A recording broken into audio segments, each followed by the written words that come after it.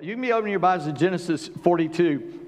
I'm trying to quickly explain that, as you know how like when you're driving home from a long trip, you get closer to home and you want to kind of speed up.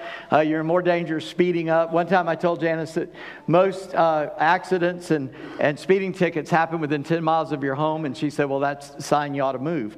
But anyhow, I like the way she thinks sometimes. But you know that tendency, and so I'm getting to the end of Genesis. It's 50 chapters, a long book. And we've done it week by week and didn't do a whole chapter each week, so we've been at this a while. I don't even know exactly. Pastor Andy probably does because he helps me with that. But I wanted to speed up, but this thing that is happening at the end of Genesis is painting a picture of our relationship with Christ and what He does. And we're going to see a need of repentance. We're going to see a need of forgiveness and a need of restoration. And we're going to see all those things leading to chapter 50. And it is the beginning of God doing something in a nation, or a family that becomes a nation, the Jewish people, so that we can have a Messiah. And Joseph is a type of Jesus, that Messiah, even in all of these stories. And so I want us to see that very clearly. And so I'm calling this a heart of repentance. And we won't get to full repentance today. In fact, I was having that discussion with Janice about that. She said, but you didn't get to the full repentance. I said, I know, but we're going to get there because it's coming in stages. And so I can't do it all in one. In fact, I'm going to have to skip over more than I want to. It's a long story. It's complicated. We think we know it, but I want to pull out a few of the things, and hopefully that will help us as we go through it to see some of those things. And so here's what I want you to take home with you, that a person of repentance has a love for God and a love for his brothers. Jesus was asked, and it's in Matthew 22, Jesus was asked by the law keepers of his day, the Pharisees and those who kept the law, what is the greatest commandment in the Scripture? And the Jewish people have an answer for that. And I don't know what they thought he was going to say, because he claimed to be a rabbi, but he said what they thought he should say. But boy, then he brought it home to them in a way they didn't like. And what he did say, the greatest commandment is love the Lord your God with all your heart, with all your mind, and all your strength. And that's our emotions, that is our intellect, that is our body. We ought to honor God and love God with everything we've got, with our entire being. But the part they didn't like, he said, but the second is like it. That's number one. But number two, love your neighbor as yourself. Because these people didn't love their neighbors. They certainly didn't love the Romans, who were keeping them under oppression. They certainly didn't love them. They didn't love the strangers who didn't quite believe like they did. They didn't love the Samaritans, who were part Jewish, but they weren't real Jews because they weren't full Jews. And they were condemning all these people around them, and they didn't love Jesus because he took away the cloak of their sin. And so when he said that, in another scripture, they said, well, who's our neighbor? And he tells a story of the good Samaritan who takes care of the guy who's been set upon by robbers. And so we see that a person of God loves God and he loves his brothers. He loves others. And here, Joseph, as a type of Christ, is drawing out from his 10 brothers who cast him into slavery. He's drawing out of them an acknowledgement of sin and a repentance. And we want to see that so that it might help us. And it's a long passage. It begins actually in chapter 46. But we didn't talk about the end of that the last time we were here. And so I just want you to see that God did put Joseph in charge. Now I want you to get the timeline. He was sold into slavery when he's 17. When he gets out of prison, he's 30. All right, it was 13 years between his brothers selling him to the slave traders till they sold him to Potiphar, till he went to prison, until Pharaoh takes him out and makes him the second in the kingdom. So now he's 30 years old. And then this passage goes very quickly in these years. He tells Pharaoh his dream, 7 years of plenty followed by 7 years of famine. And in chapter 46, in verse 50, before the year of famine came, 2 sons are born to Joseph. And the verses before that tell how Joseph became the leader and he's taken over in Egypt. 2 sons were born.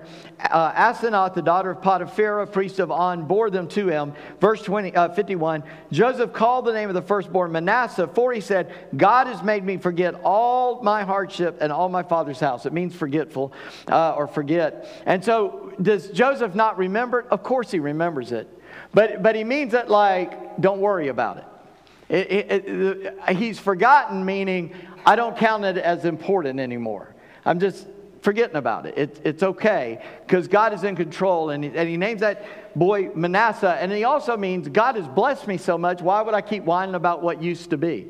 I'm always fascinated with people that talk about what they don't have and they're not looking at what they do have. And then the second son, it says down in verse 52, the name of the second he called Ephraim, because God has made me fruitful in the land of my affliction. So now that I forget the suffering, now God has given me blessing. And so he acknowledges God even as a ruler. I want you to think about that with Joseph. From the time he was in the pit with his brothers till he goes to Potiphar's house, he begins to honor God in everything he says and does.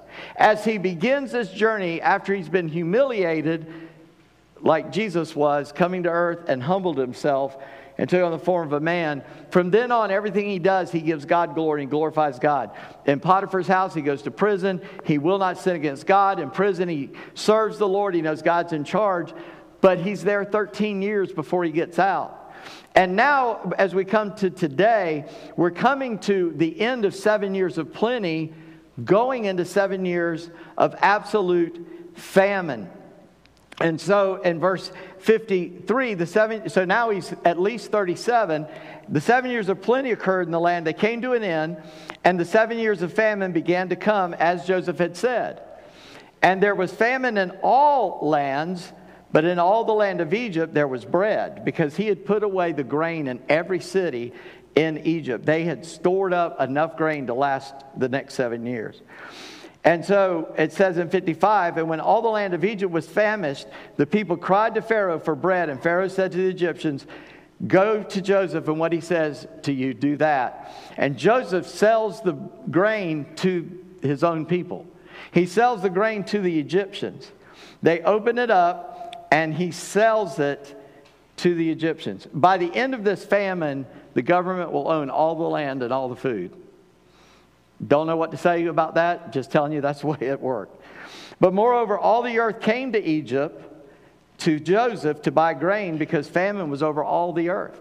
So it sets the scene. Joseph is at least 37, maybe 38 or 9 by now, before his brothers show up. And he's in charge of feeding the world. And that brings us to the 10 brothers. So look there at verse 1 and 42. And it's something kind of weird to see there. When Jacob learned that there was grain for sale in Egypt, he said to his sons, why do you look at one another?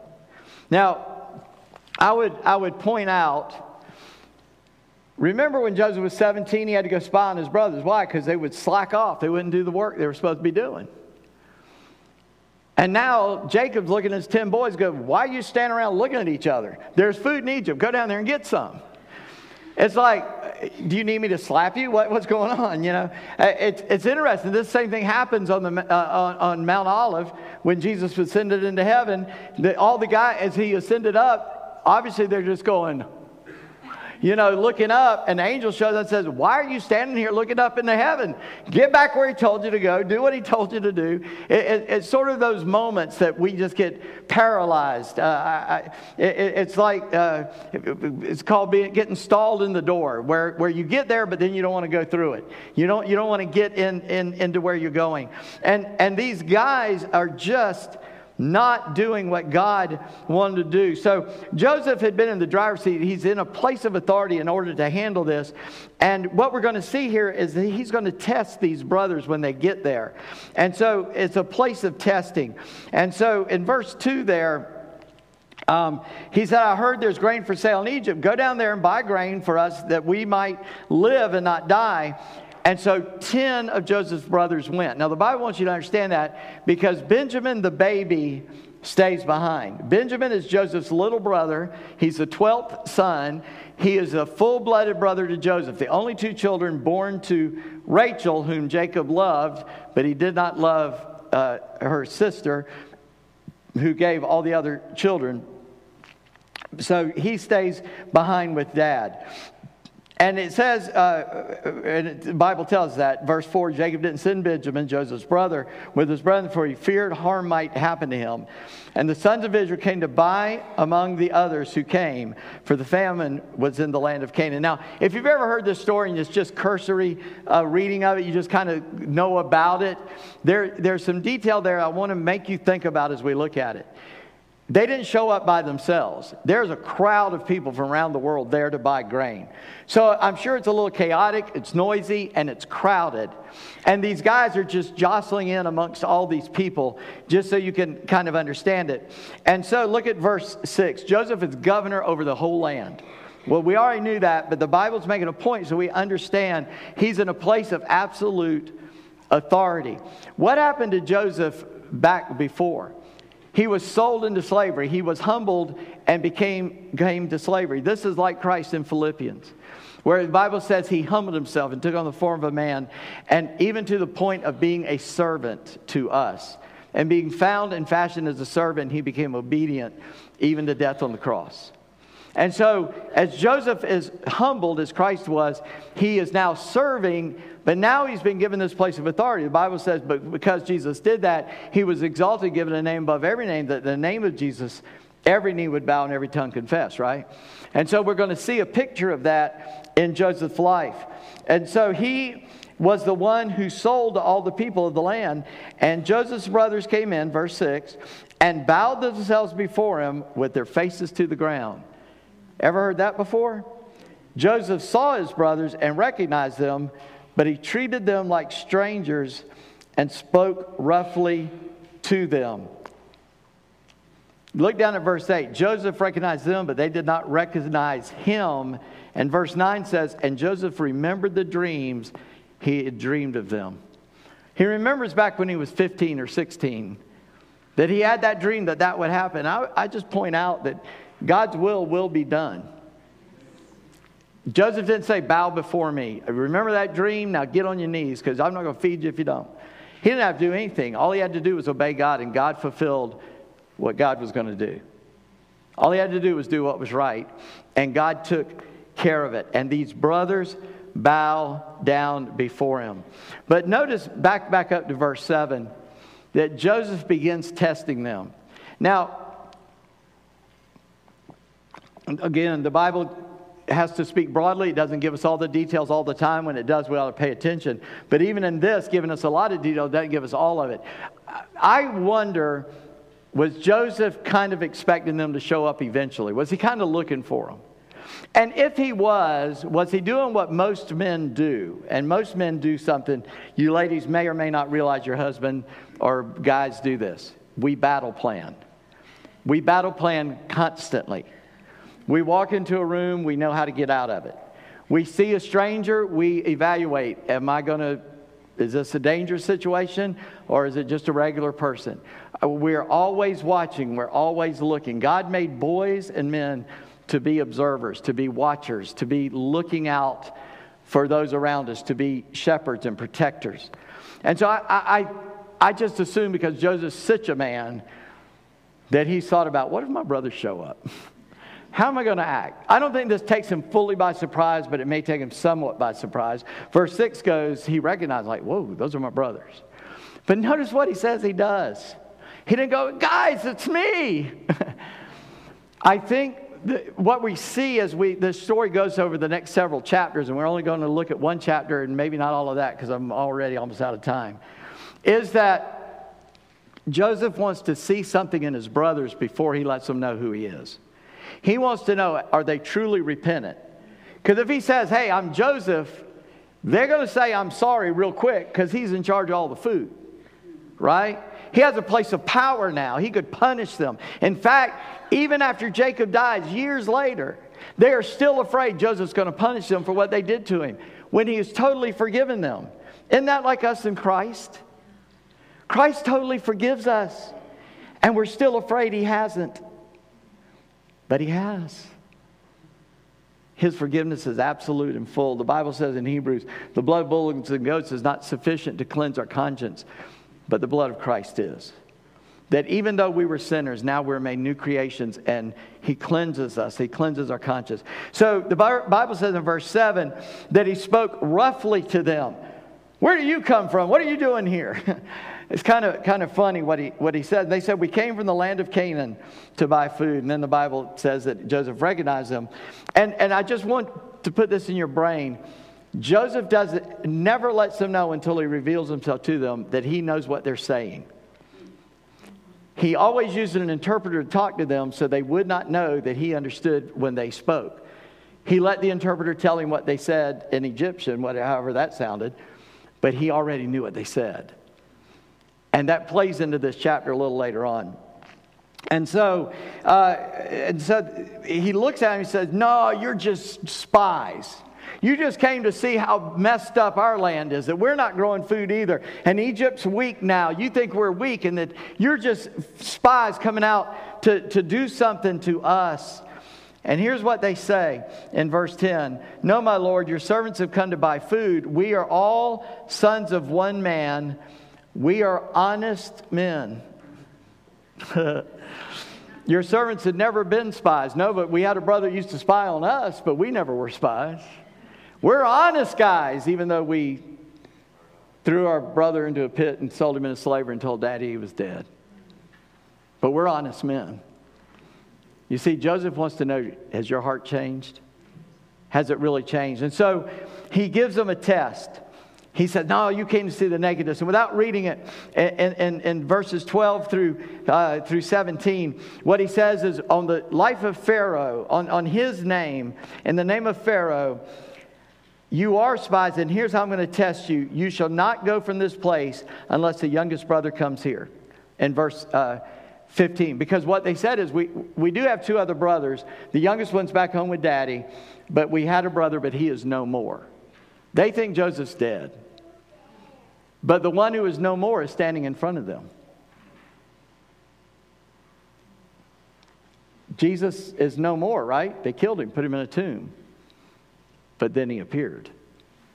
And he appeared to 500 brothers at once, to the apostles. Appeared to a bunch of people. You see, you can't say he's no more. He's alive forever. And the one who's no more stands in front of them, and they bow before him without realizing what they're doing. At the name of Jesus, every knee. I know it says shall bow, so we always put that into the future. I'm telling you right now, demonic forces have to bow at the name of Jesus. It is the power of God for us. And he says, you send one of them back. Send one of your brothers to, and I'm going to keep 9 of you, and you send one guy back to bring Benjamin. Then he puts them in jail. We can't do that. No, our dad, he's not going to let it happen. All right, go to jail. Let them stew on it for 3 days. Now they're softened up a little bit. And so he gets them out of jail in verse 18. And on the third day, 3 days later, he gives them a hint, and they miss it. Do this and you will live, for I fear God. Now an Egyptian doesn't fear Jehovah. An Egyptian fears Ra and Osiris and Isis and all the demonic gods of the pagan world, which are still being worshipped today, by the way. There's still that spiritual reality going on that's growing in our world. Because as it was in the days of Noah, so it's going to be in the days when Jesus returns.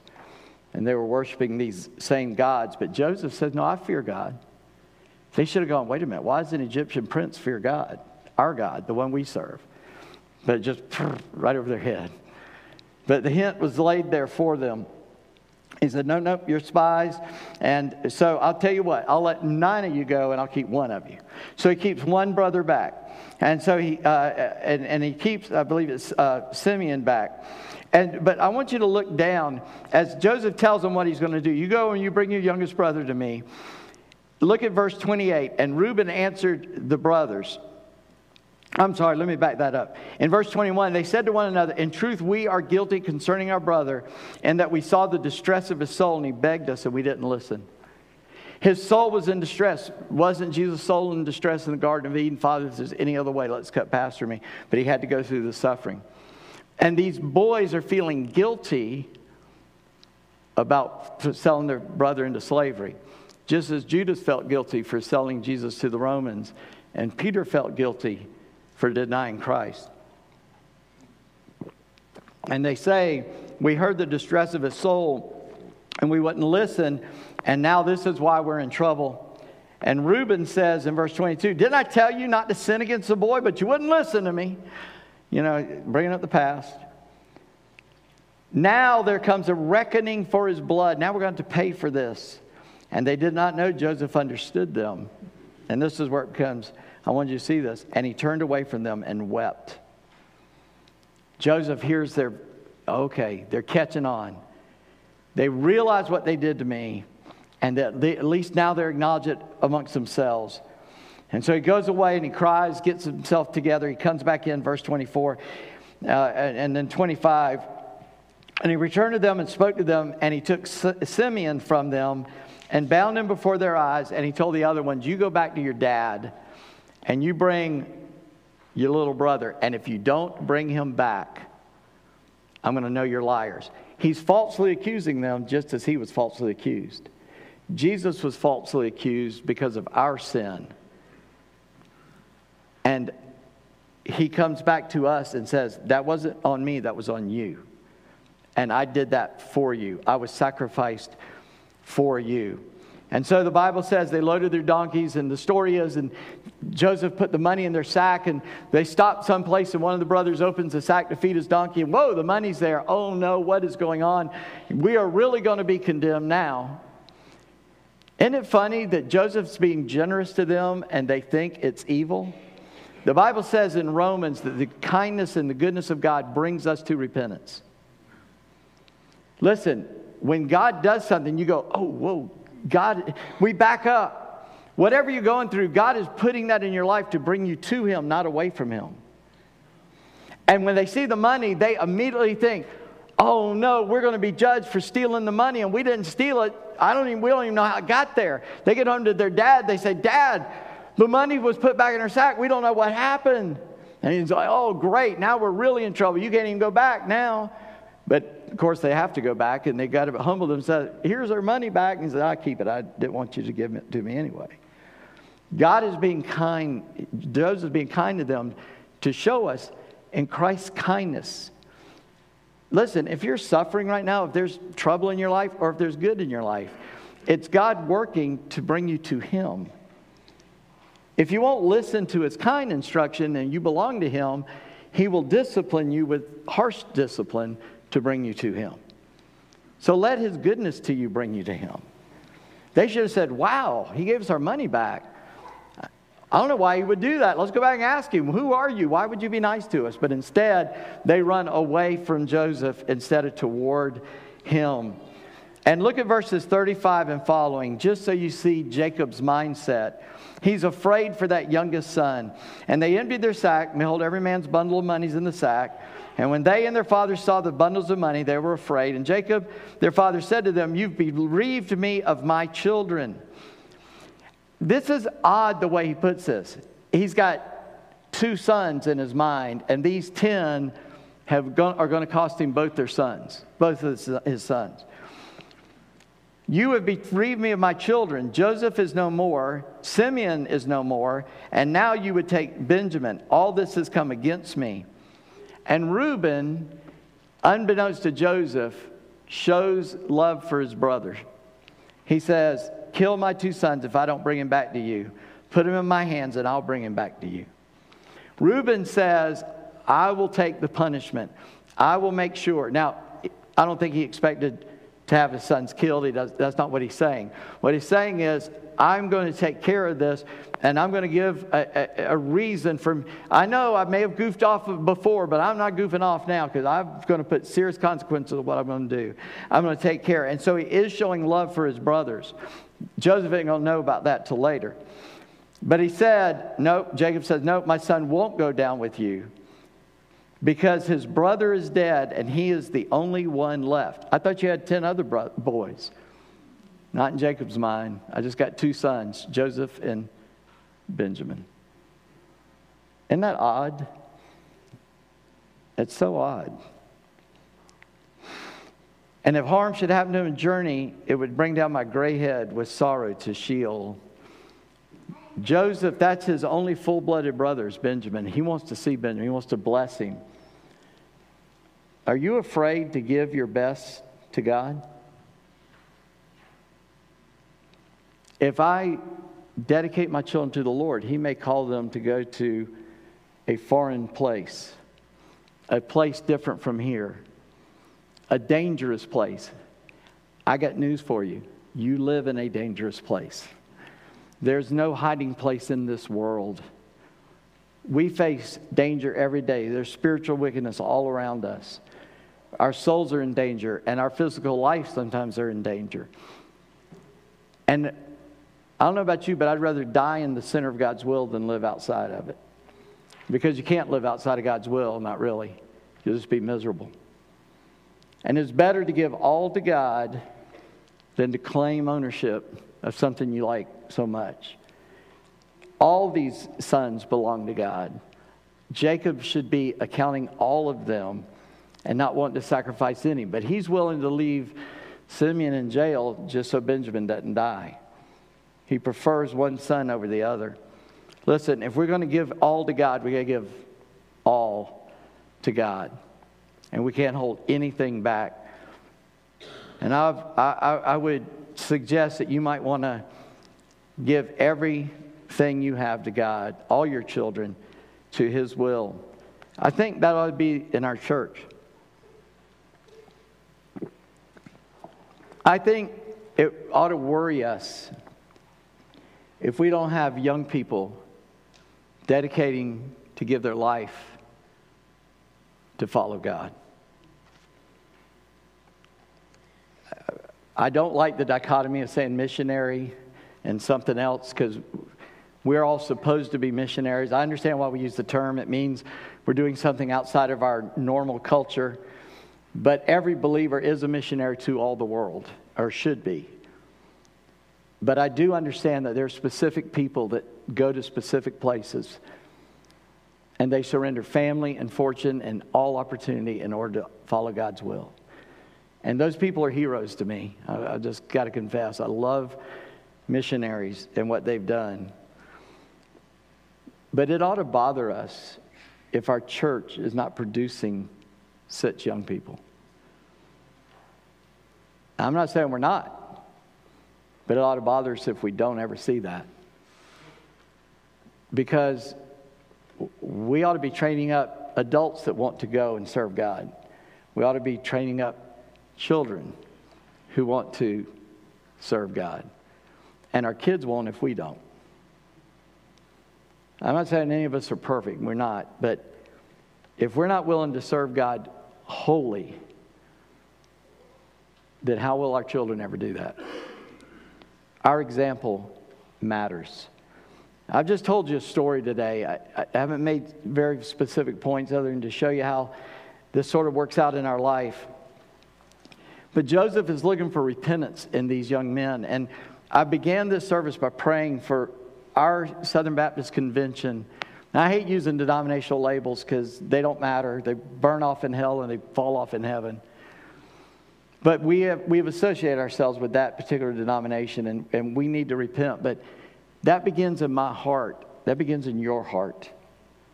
Where in your life do you need to repent? Where is the last time you repented? Who do you hold a grudge against? Who do you have anger toward?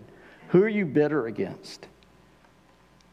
Where are you disobeying God? Nobody sees you as you watch that Netflix show or that you look at that thing on your smartphone that you shouldn't see. You're setting worthless things before your eyes. When's the last time you said, God, I'm wholly yours? Every part of me, with all my heart, with all my mind, with all my strength. Body, soul, spirit. You see, it is time to repent. It's time for all of us to repent. And our life should show the evidence of repentance. If we're repentant people, we will love the Lord our God with all our heart, soul, and strength. And we will love our neighbors as we love ourselves. And notice there's a vertical and a horizontal. We love God and we love our neighbors. It makes a cross. And that is what God calls us to. That is discipleship.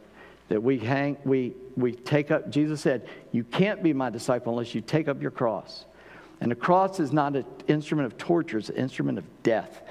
God doesn't call us to be better. He calls us to be dead to ourselves and alive to Him. And that cross is the symbol of our death and of His life in us, because He rose from the dead.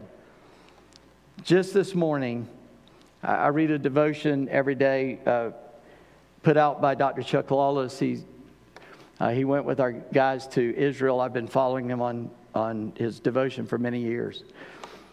And just today, he ended it because it was about repentance. Imagine that. And he put a prayer at the end, and this is what he said. Here would be a prayer. God, show me my heart as it truly is, and let my repentance be real and lasting.